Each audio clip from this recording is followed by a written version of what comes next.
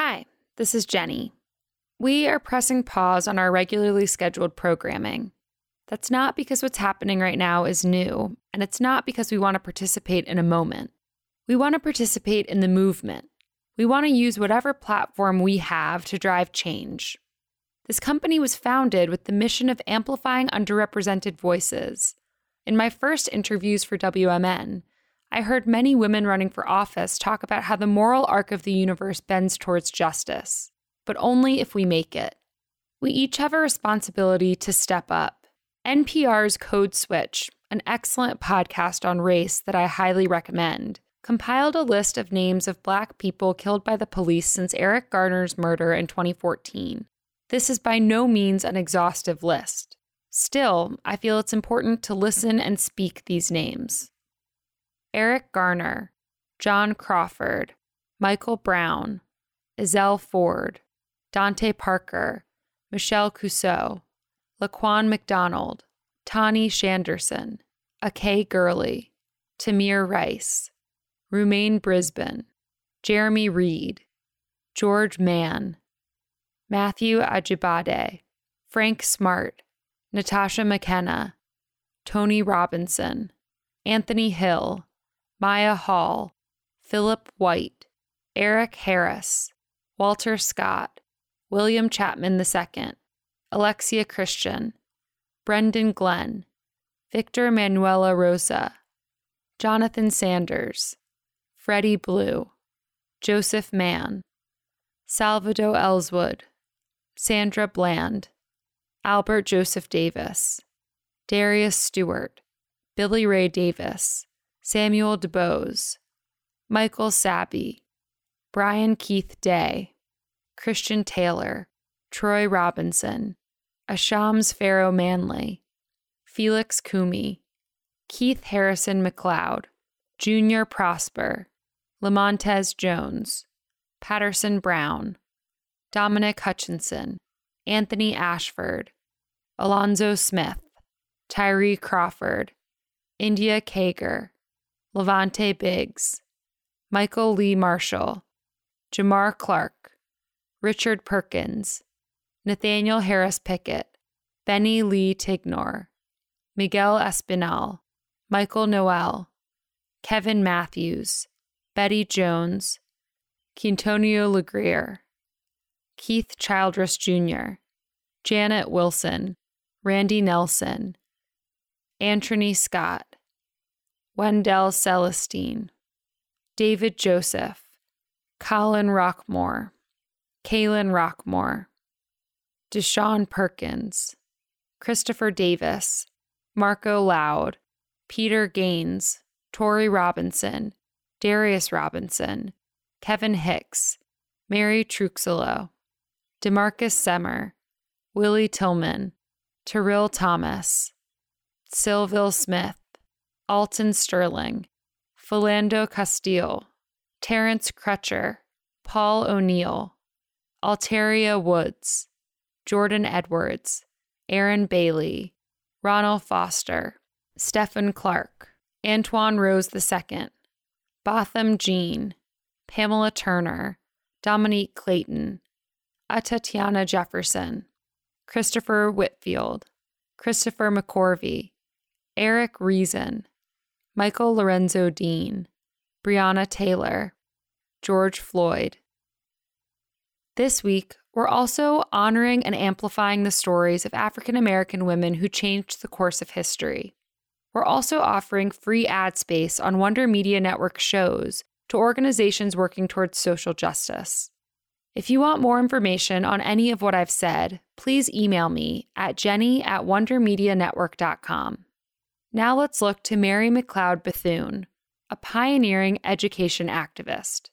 Thank you so much for listening. Hello! From Wonder Media Network, I'm Jenny Kaplan, and this is Encyclopedia Womanica. Today's warrior was a pioneering American educator, an education activist, civil rights activist, stateswoman, philanthropist, writer, and humanitarian. Known as the First Lady of the Struggle, she spent her entire life battling to better the lives of African Americans. Let's talk about Mary McLeod Bethune. Mary was born on July 10, 1875, in Maysville, South Carolina. She was one of the youngest of Samuel and Patsy McLeod's 17 children.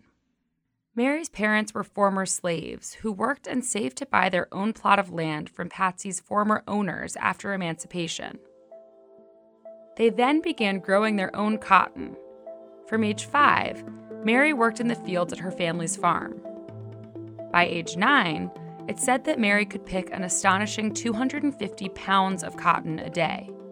Though Mary was born into a large family, she was the only child to attend school. She walked 5 miles to and from the local school, and when she returned home, she would teach the rest of her family what she'd learned that day.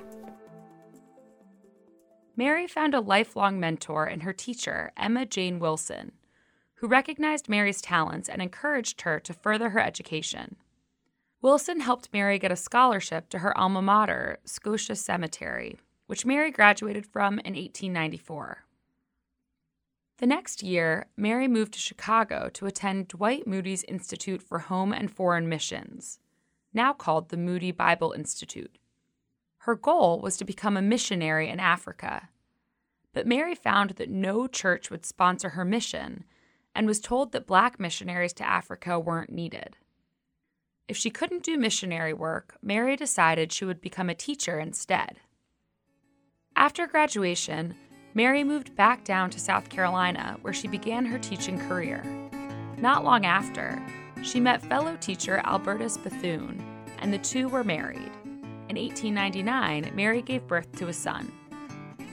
The Bethunes then decided to leave South Carolina for Palatka, Florida. At first, Mary's days consisted of selling insurance and putting in long volunteer hours at her local Presbyterian church. But when her marriage failed in 1904, Mary was determined to find a better way to support her young son and a more meaningful way to devote herself to her community. She decided to open up a boarding school for African American girls. Mary's school maintained extremely high educational standards, of which Mary was quite proud, proving to prejudiced doubters that African Americans were just as intelligent and able to attain as high a level of education as their white counterparts.